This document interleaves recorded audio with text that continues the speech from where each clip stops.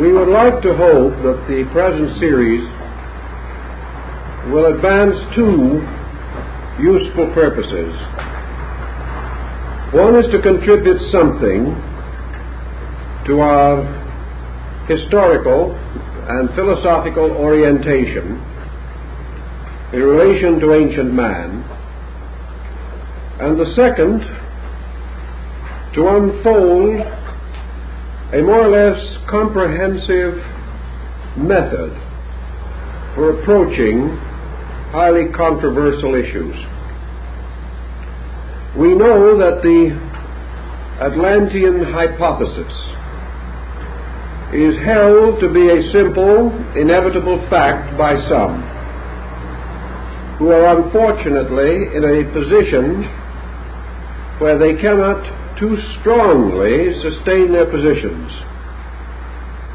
It is also held to be a myth by others who have inadequate means of supporting their negative point of view. Thus, actually, we are in the presence of a mystery story, a story which must be examined in the weight of such evidence as is available, recognizing with Aristotle that rational evidence is acceptable in any learned group.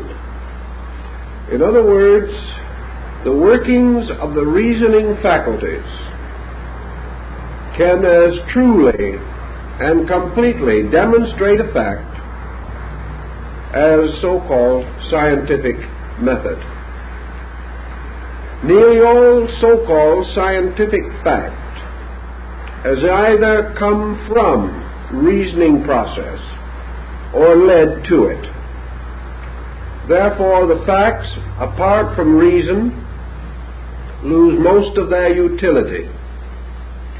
But reason, if trained, may achieve facts not demonstrable on the level of academic observation or experimentation. Thus, we must try throughout this entire series to estimate our values, to gather such evidence as can be gathered, to interpret it with a largess of spirit which is consistent with good sense, thoughtfulness, and thoroughness. We are not seeking to attain an easy believing, but also we are not interested in denying merely because others have denied, or doubting because doubts are fashionable. What then is our basic problem? This problem deals with the existence of a comparatively important culture group at a time which we would generally regard as prehistoric.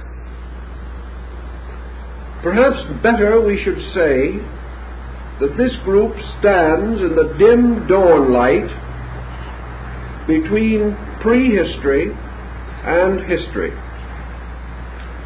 The moment we begin to consider this period, we learn several important negative facts. The first is that in spite of our achievements in many branches of learning, we have not been especially successful in pushing back the boundaries of history.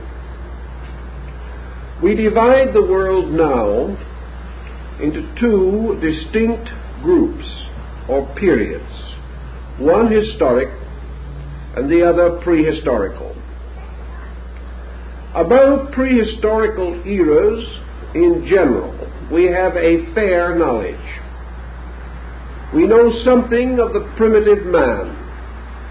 We have the Piltdown skull, the Neanderthal jaw, and things of this kind, which tell us that at a remote period the primitive ancestors of humanity lived upon this earth, struggled against the natural hazards of their times, fought monstrous animals, and perished into limbo, leaving but primary and rudimentary artifacts or remnants of their survival.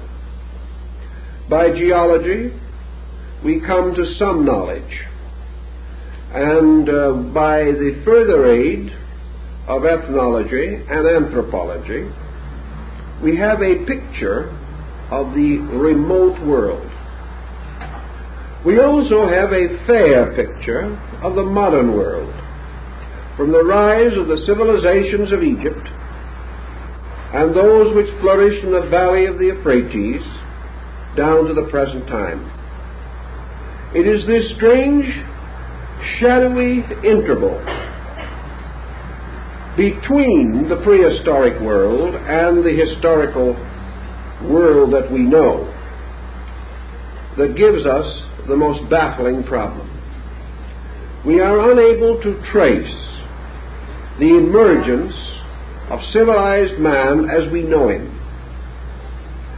We are also confronted with a curious circumstance that historical research sustains, namely that for the most part, history is the continuing record of the collapse of systems, of cultures, the decay of peoples, the decline of nations, the disintegration of empires. History is almost an unbroken record of things dying, fading away, falling into neglect and oblivion. Thus, our history of races is a history of decline and fall. Scattered around the earth are the prehistoric records and remnants of peoples called the Old People. These peoples we have neither any clear way of envisioning, nor can we adequately reconstruct their mode of life. For the most part, the records and remains of these people are to be found in stone, carving, or monument. To such we must add the usual accumulation of the ancient rubbish pile, broken pots, ancient decorations, primitive implements, and equally primitive ornamentations. Yet as we look around through these early shadowy remnants of things, we see flashes of considerable cultural insight. We do not know where this insight came from, but we observe a strange conglomeration of things extremely primitive and flashes of high genius. The artists who ornamented the interior of the caves of Spain and France with their prehistoric drawings were not, strictly speaking, amateurs. Today, modern art is seeking to capture the vitality expressed in these ancient prehistoric paintings. The masters of old architecture who have left the ruins of temples, shrines, cities, and monumental statues and memorials in various parts of the world were not strictly savages. They possessed an unusual ingenuity. They also revealed considerable mathematical, astronomical, scientific skill. Who were they? Where did they come from, and where did they go? One would think that persons specializing in these fields would be so intrigued by this riddle, that they would be impelled to examine it, to give it greater consideration.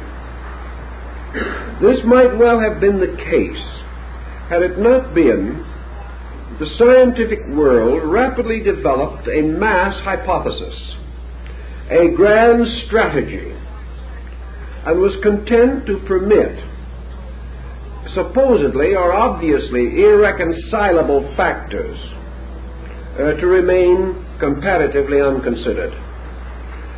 It was much easier to ignore certain evidence than to change the grand concept which would not include it in a satisfactory manner. I think the problem in Mexico is indicative of the general train of thought. Down in the civilizations that extend from central Mexico practically to Peru, there are several schools of archaeology that have been hard at work for many years. These schools can be roughly divided into three groups of thinkers. We will call them the American, the German, and the Mexican. These three schools represent three degrees of caution. And wherever we come in contact with these groups, we have more or less the same experience. Not far from the city of Mexico are the famous pyramids of the sun and moon at San Juan Teotihuacan. These pyramids, which most of you have seen at least reproduced in pictures, are monumental structures, obviously planned, well executed by a highly intelligent group of artisans and architects. So we can assume that we meet three of these archaeologists standing at the foot of the Pyramid of the Sun. We turn to the American archaeologist and we say, when were these pyramids built? And if he is a forthright man, he will say, probably, we really do not know. But you must certainly have some opinion on the matter. Oh yes, we have that. Where facts are few, opinions are numerous. Well, when do you think they were built? Well, I would think, says the American archaeologist, that they were probably built about the 12th century A.D. Perhaps the 10th. And if we want to get very, very optimistic and run into danger of strong criticism from headquarters, we can suspect perhaps as early as the 7th or 8th century. But certainly they are post-Christian in their monumental construction. Well, why do you say that? Well, we say it because it was not until the rise of the Tarascan peoples and other groups in the Great Plateau of Mexico, until they had reached a certain culture level, they could not have produced these monuments. They have to be recent. So you then turn to the Mexican archaeologist and you say, what is your opinion? And he will say, well, we do not really know either. But from our researching and from our thought, we suspect that these monuments are older than the American school believes. We would like to suspect that these monuments might go back 1,000, maybe 2,000 years before the Christian era, and that they were built by peoples who preceded the historical group in the Valley of Mexico. This assumes, of course, the existence of a pre-Aztec culture in this area.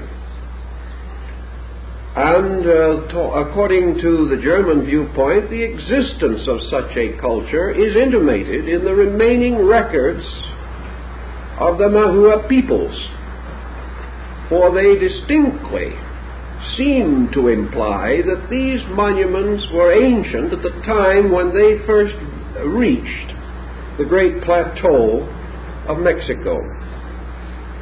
So the German scientist is inclined to be a little more generous.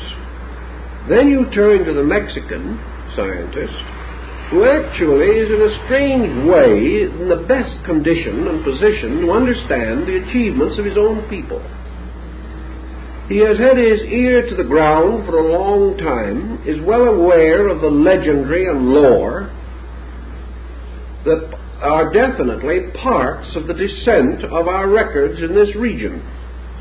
And with a typical Mexican shrug of the shoulders, he will say, "We do not know when they were built, Senor.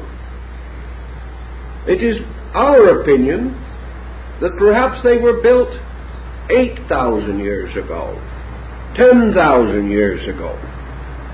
But we are convinced that they are far more ancient than has been suspected. And that the only reason why the present fashion is to insist that they are recent is because our whole concept of culture is based upon the concept that man's more recent state indicates a superior attainment. Therefore, that the man of the dawn of time could not have produced such monuments. Our picture of him does not permit him to have such ingenuity and advancement. But remember that we have no picture of this man except the one we ourselves have invented, so that we are really locked by our own invention. We have come to a conclusion, and we are trying to make the facts fit into the conclusion. In other words, we are reasoning from a conclusion and not toward one. This is, generally speaking, the attitude in nearly all parts of the world relating to ancient monuments. The modern materialistic school insisting upon everything being recent. The more conservative Teutonic mind being a little slower to arrive at such an end or finding, and the native peoples, whether scholarly or unscholarly, uniting in the concept of an extraordinary antiquity to certain of their most famous monumental structures. We do, of course, in some cases, enjoy native records. Our present tendency, however, is to assume that most natives are liars from the beginning, that either they have no knowledge of their own antiquity or have gone off into romancing and into myth and folklore to the degree that their records are not reliable. Actually, however, when we go back beyond a certain point, we have only mythology, only legendary, and only lore. If we eliminate these completely, we simply have no contact at all with man prior to the dynastic rise in Egypt. Thus we can say that some of these buildings may be recent, some of them may be ancient. Explorations on the site of the Great Pyramid of Kukulkan at Chichen Itza on the peninsula of Yucatan now indicates one building under another, and various estimates of from 9 to 15 structures inside of that one temple have already been advanced, indicating a sacred site rebuilt or overbuilt many times over a vast period of history. Thus, by degrees, the need for a concept of a culture, a comparatively advanced culture, appears over the horizon as we begin to seek reasonable or rational explanations for familiar things. So much for the physical level of our functioning. Now let us move to an entirely different theater of consideration, a different area requiring penetration. We are completely confused as to the origin of language. We have some rather skillful thoughts about it, but still we are unable to explain a number of important things. We accept much, question little, and hope for the best. On another level, equally important, we are without any adequate knowledge as to the origin of the sciences that we now consider basic. Who invented mathematics and when? This question would really probably prove disconcerting even to the best historian of mathematics. We simply do not know. Wherever we find the person or the condition which seems to suggest origination, we immediately strike a legend, or immediately strike a statement of that person that his knowledge was derived from some other source. We cannot pin down the original of these different forms of learning. This is especially true when we turn from history to Stonehenge, or to the great Druidic or pre-Druidic monuments in Brittany, in France. Here, immense mazes, tremendous architectural structures, covering huge areas, and arranged with considerable mathematical skill, must certainly precede the periods in which we believed mathematics to be available to man. We are therefore searching religiously, philosophically, scientifically, ethnologically, anthropologically, for the beginning of the human race. Not its physical beginning, merely as creature, but the beginning of its ascent from savagery or a primitive state to the levels or to the platforms which can come within investigation by available instruments. Where then can we turn? Probably the only way we can turn is that in which most have turned, who have sought to penetrate the almost intentional wall of oblivion that has been built up by opinion, attitude, and prejudice between us and the origin of our own culture. Men like Baron de Prorock, seeking vestiges of ancient foundations off the coast of Europe. Men like Leo Frobenius, seeking the solution of the mystery of Africa. These men instinctively associate their problem with a prehistorical empire, or a prehistorical diffusion of high culture, and have found it convenient to accept the general term Atlantean to suggest that culture in the light of the celebrated account left by Plato. So let us think for a moment about Plato's record, as we are to deal first, in our first evening, with the Greek-Egyptian foundation of the Atlantic fable.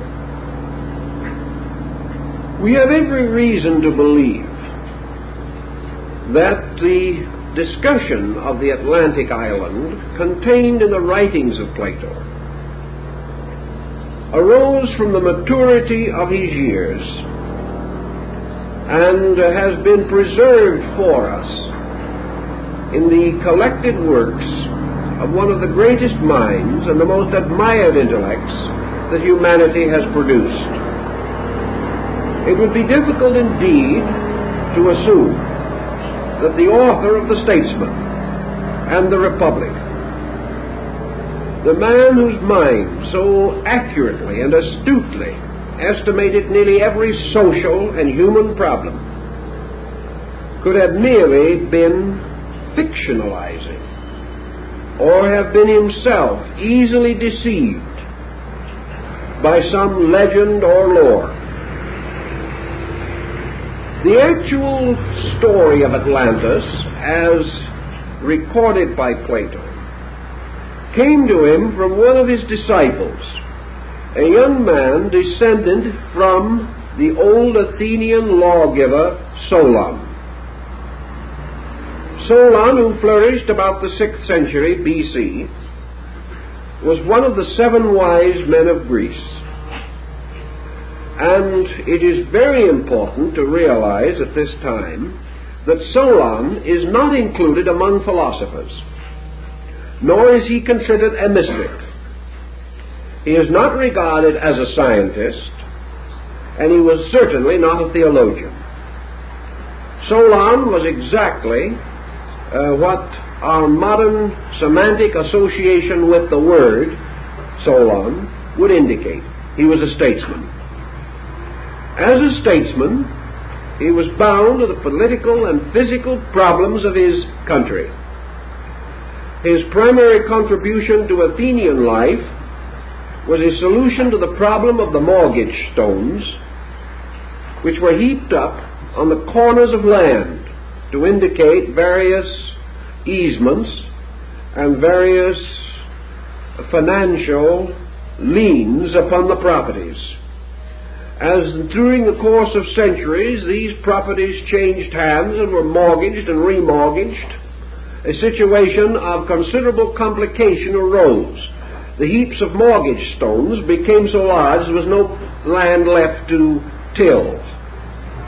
So Solon had to fight with the problem of the ancestral and historical indebtedness of the Greek peoples. He solved this rather neatly, and also is remembered as the man who liberated the Grecians from the unhappy and difficult law permitting imprisonment for debt. It was not until the Middle Ages in Europe that this law was revived, and we are happy to say that it is now gone. If it wasn't gone today, there'd be no one out of jail. Now, Solon visited Egypt because of the general respect of the Grecians for the political and diplomatic skill of the Egyptian rulers.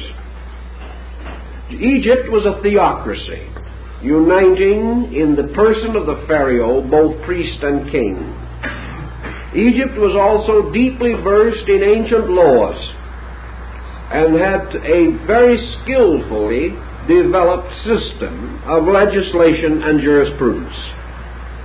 Solon went there, not in order to discover lost continents, but to find out some way to remove the mortgage stones. It was during this trip that the priests of Sais communicated to him the legend of the lost Atlantis. Solon was profoundly affected by the story, which he undoubtedly received as an historical fact. He was shown a pillar of mysterious metal, which was said by these priests to have been erected prior to the destruction of Atlantis, and to have carved upon its face in hieroglyphics the story of the great catastrophe. Solon, hastening back to Greece, became involved in the proper administration of his statecraft problems. Being a man of advanced years, he tells us that he was unable to advance and philosophize the story of Atlantis. He therefore left it as he had received it, in record only, passing it on to his descendants. And one of these descendants finally brought it to the attention of Plato. The record has also some dating. Solon, as we say, flourished about 600 BC. And according to the ancient story, the Atlantic invasion of the Greek states occurred about 9,000 years before the birth of Solon. This would put it somewhat in the neighborhood of 11,500 years ago. This kind of dating brings us into an arena of timing in which modern man has almost no records. a period in which, however, it is inconceivable to him that a great culture could have flourished. Remember, this culture was important in the terms of the Greeks and Egyptians. Therefore, we have every reason to assume that whatever this Atlantean culture was, it was not like ours, but if it had a parallel, would have been more like that of those ancient nations of 4,000, 5,000, or 6,000 years ago, with which we have some historical acquaintance. According to the Egyptians, the Atlanteans attempted the conquest of Europe. And in the course of this conquest, they moved apparently without opposition until they reached the Greek area. And here they had their first serious adversary. During the wars and struggles which ensued, the Atlantic continent sank, leaving the armies that had reached Europe and undoubtedly had permeated a large part of the European area without a homeland, without any place to return. Also, undoubtedly, at that time, this disaster was far less significant than it would have been in terms of a modern military expedition. Even 4,000 years ago, and certainly 5 or 6, armies did not move as bodies of military people. They moved as migrations of total social groups. The army or the leader leading an expedition into a remote area carried with him all his worldly goods, his family, his livestock, everything necessary for his survival. It is quite likely that in many of those older campaigns, the original members of the expedition, even had they been spared or were they spared in war, would never return home. It would be their great-grandchildren who might return, if any, because there was almost no contact between these migrant armies and the land from which they originated. They might well settle in some new region and never go back, becoming the nucleus of a new culture group. So it is not so likely that the Atlantean armies were gravely perturbed by the destruction of their homeland. They may have already been away from it 100, 200 years, with little memory by descent of the original area, and that memory already highly dramatized and romanticized. Plato and the Egyptians both fail to tell us what happened to the migrant armies of the Atlantean expeditionary forces. Obviously, they could not go home. They seemed to disappear, and they disappeared at a time thousands of years before the Trojan War. Some have advanced the possibility that these Atlantean migrants finally come into historical memory as the Egyptian people, that perhaps the Egyptians were these Atlanteans, that they gradually took over this area, bringing with them the cultural background of previous achievement. This might explain why we have no clear evidence of the origin of arts or sciences in Egypt. Why it also happens that the earliest Egyptian records indicate a people highly advanced, culturally, scientifically, philosophically, and religiously. We do not know where these people came from, nor do we know where the Atlanteans went. On the same ground, we have comparatively little knowledge of a primitive state of Europe, We have some. We can envision the Europe of the Goths and the Vandals. But far deeper than these records are the ancient cultural institutions of the Druids and of the various bardic orders that were behind the common ways of things. The Druids were a very learned people, as Caesar testifies. Where did they derive their learning? It has been common to assume that they had some connection with Asia. How? Where? When? None of these questions are adequately answered. Solon, in his legend, or the story which he received, therefore gives an almost starkly simple report that at a certain time these invasions took place. He does not dramatize them in his own story in any way whatever. Nor does he imply that the Egyptians, a rather factual people, dramatized the story. They presented it to him as a simple historical account, but unfortunately did not give him the details which might have clarified the whole issue. Later, when the descendant of Solon provided the material for the famous dialogue, the Critias, of Plato, we find the master of philosophy moving in upon the fable. Plato gives us an account far more explicit than that of Solon, in much greater detail and with much more glamour. Where did Plato secure the material for this embellishment? No one knows.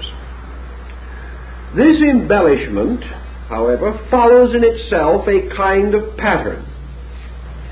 It follows the pattern of Greek mythology. It assumes, therefore, that when the 12 deities divided the earth,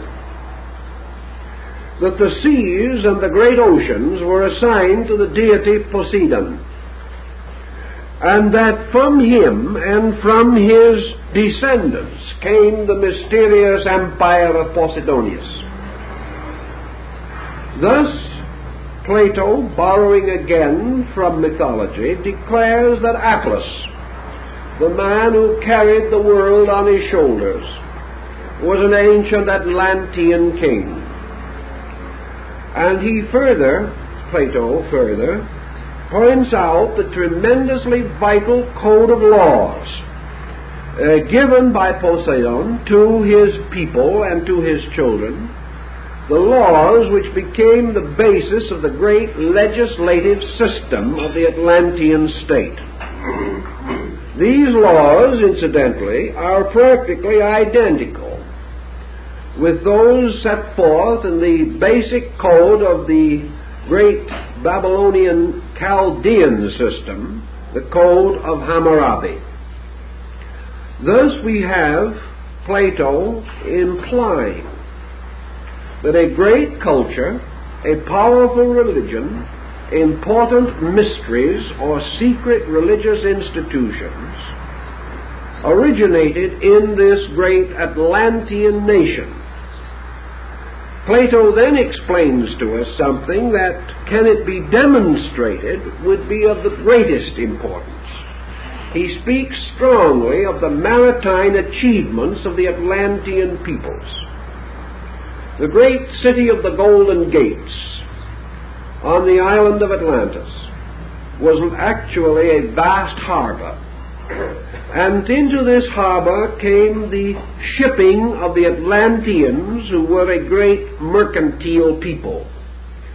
Their boats and galleys and crafts went throughout the world, merchandising, bartering, exchanging, trading. Plato does not specifically state colonizing, but let us move it there for a moment and consider what might be implied. a factual story gives us some help. We know that the Chaldeans, at a comparatively early period, sailed along the coasts of Western Europe, reaching as far as Britain and the Scandinavian countries to engage in the merchandising of tin. And we know that wherever these ancient expeditions came and visited, they left not only the immediate objects of barter, but a cultural impact upon the peoples that they visited.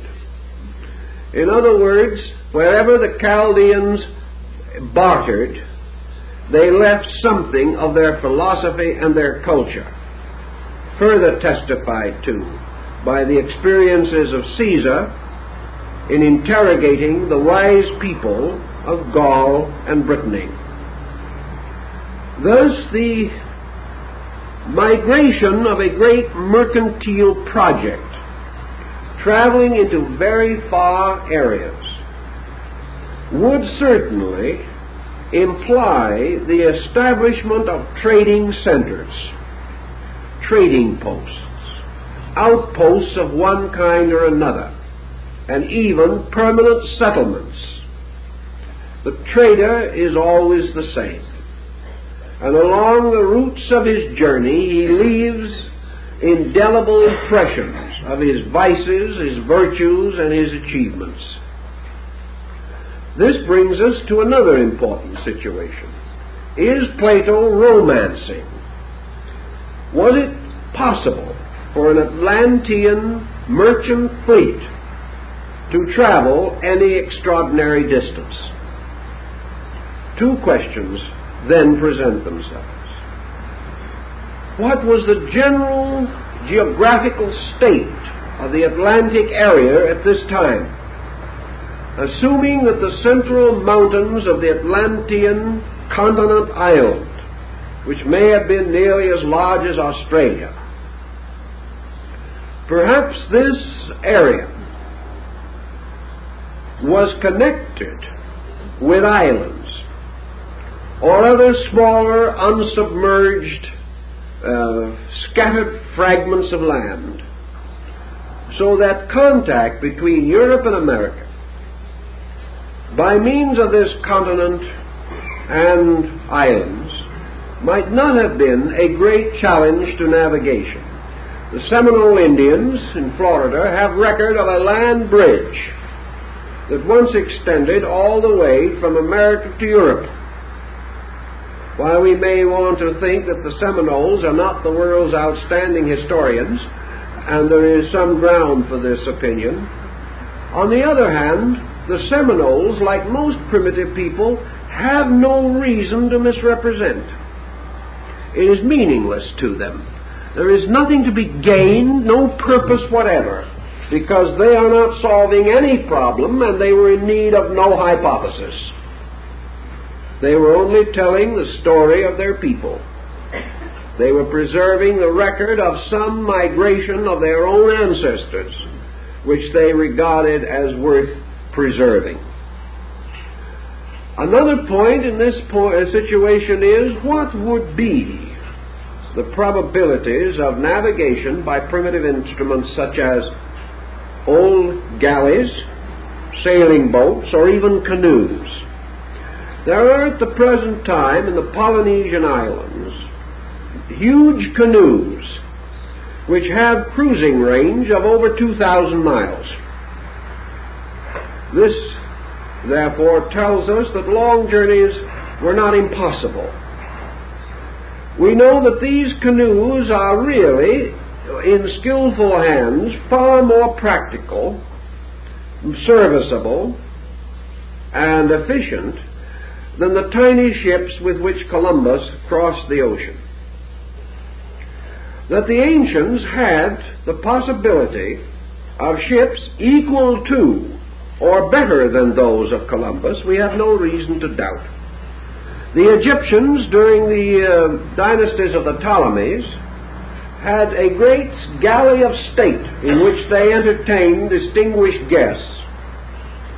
which had not only sails but 3 banks of oars, 2 swimming pools, and a grove of live fruit trees on the deck. We are not informed as to just how seaworthy the ship was, but at the same time, the idea of large vessels certainly goes back much earlier than the rise of the Hamburg American line. Also, it was not important that such journeys be rapid or immediate, because these people were not leaving relatives at home that they wished to get back to by the holidays. When they left, they probably never expected to return, so they took their relatives with them. The Japanese are convinced that exploration from their shores, as early as the 12th century, reached by degrees as far south as Lima in Peru. And we know that on certain currents, it is very certain the Chinese reached the coast of California at least 600 B.C. Therefore, empirically, we cannot say that a considerable mercantile could not have existed, especially if the distances to be traveled were greatly reduced by a large land area in the midst of what is now the ocean. Perhaps there was no area that would have required any unusual means of travel. Even as we can follow the Aleutian Islands and things of that nature and make a reasonably safe trip from the Western Hemisphere to Asia. These considerations, then, do not tell us that Plato would have been romancing unduly. He was aware of the strength of the then existing Greek fleet. He also knew of the Egyptian navy and what it had accomplished and what it could accomplish. He knew that people far less skillful and less strategically placed had also conquered a smaller sea of their own, the Mediterranean. All these things were matters of degrees, not involving any major policy change. Let us assume then for a moment that in the course of their mercantile activity, trading and bartering for some reason, Plato does not tell us what they were seeking to merchandise. Perhaps like many powerful nations, they had built up a great level of luxury in their own culture, and that their people and their nation, which probably numbered some 60 million at its height, was a tremendous market for rare and remarkable goods from strange places. And even as the Assyrians are known to have brought foods, spices, and fine fabrics 7,000 and 8,000 miles for their luxury use, we do not know that it could not be that the Atlanteans wished to trade in these materials for their own enjoyment or for the raising of their own cultural level. But almost certainly, some kind of colonization had to accompany a large expanding program of mercantile. We have in the more recent times of our own world the same situation arising. The expanding power of the British Empire in the 17th and 18th centuries resulted in a vast colonization program. The establishment of such groups as the Virginia Company, the Hudson's Bay Company, the East India Company, and others, for the purpose of distributing these various wares which could be gathered from other countries. The gathering of the material in these other countries required central storage areas, such as the treaty ports that were set up along the coast of China in the closing years of the last century. Such programs must have carried with them cultural infusion. Every colonizing program in the last 1,000 years has spiritually, morally, intellectually, and culturally affected all peoples involved in this colonization. And in spite of the fact that only selfishness may have dominated the original program, these colonizing plans have always finally resulted in the raising of native levels and have opened the way for the future independence of these once colonized and dominated groups. We have no reason, therefore, to assume that Plato was mad or completely impractical if he tells us something which we have seen repeated 100 times since, and have seen repeated by peoples of a much more complicated nature, and with situations that might have suggested other means of handling, but we have still followed the old traditional ways. If, then, it is conceivable that this Atlantic center did have a broad area which, like the spokes of a wheel moving outward from the central hub, finally diverged to an incredible rim area, we have one possible answer to the question of how almost completely isolated peoples, among whom there is no historical record of contact, and who have been separated by what appeared to be impassable intervals of mountains, land, or water, could have, at approximately the same time, been enriched by certain basic additions to their ways of life. In thinking of this, let us turn to some of these peoples. Even the Greeks do not or did not believe that they originated their own culture. They said that their culture came to them by a mysterious person from a distant place. If you go into the Polynesians, if you go into the Northwestern American Indians, or the Southwest Indians, or the old Iroquois League, or the Plains Indians, if you go into the Eskimos' culture, or to China, Japan, India, Persia, Syria, Assyria, Egypt, there is not one of these culture groups that will take the responsibility for having originated its own culture. This is important. While we have only myths to work with, that is true, every one of these groups of myths tell essentially the same origin story, that the peoples came from elsewhere, that they came with leaders who had led them from some previous location, that these leaders were responsible for the establishment of higher orders of culture in primitive areas. Thus, the natural or aboriginal peoples of these areas all insist that their cultures began with the advent of divine beings who came from remote places, from a long distance, from other lands. These remote beings did not resemble the people to whom they came. They wore different clothing. They spoke a different language. But in each case, they brought ideas. And from these ideas, the cultures of these local groups derived their impulse and their inspiration.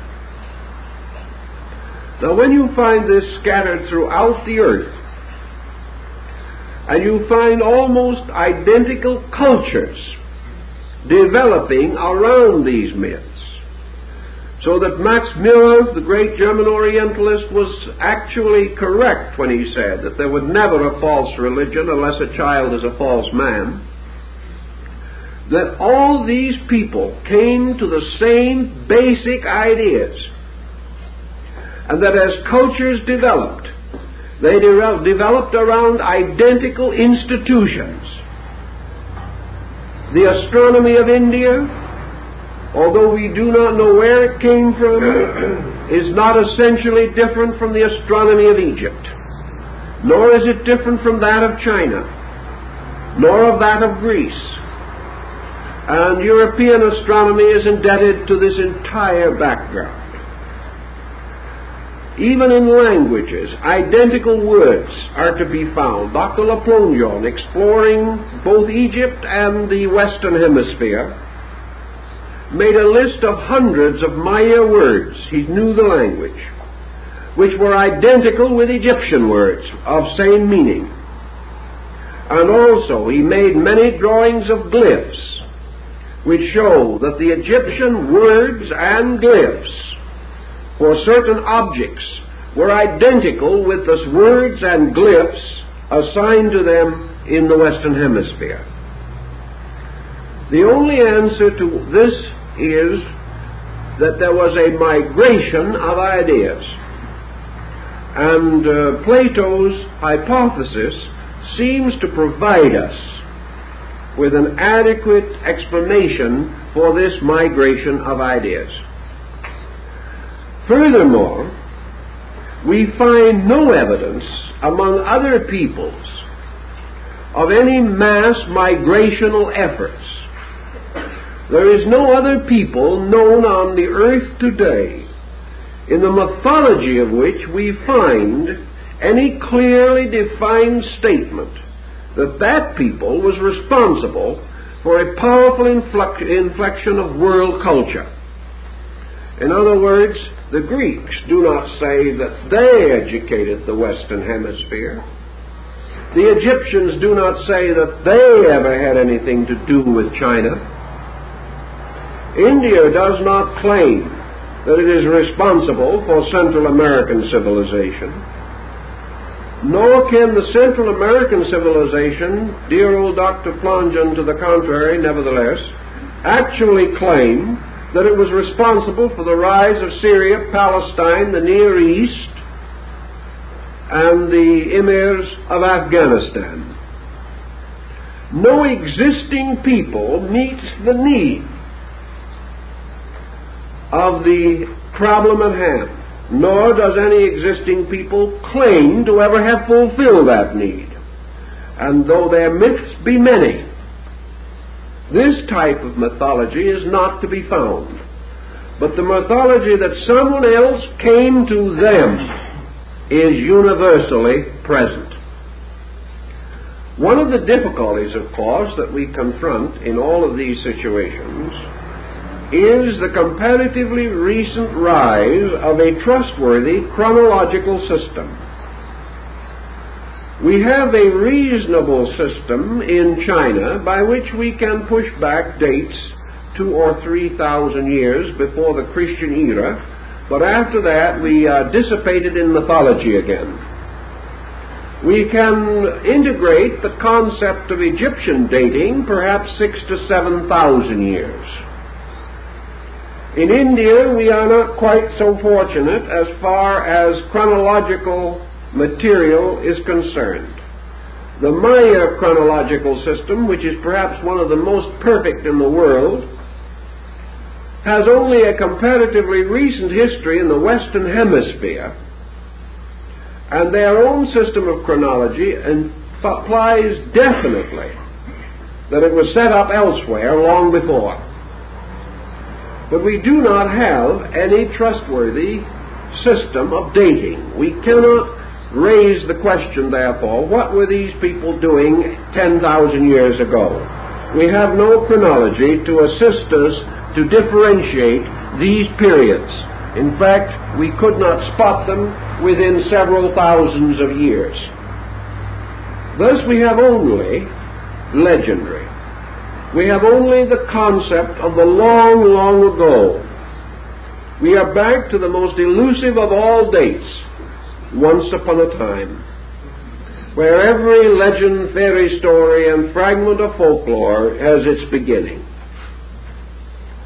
This once upon a time, however, has one interesting, demonstrable element. This once upon a time is related to area. And we are able to gather to some degree a picture of timing from location.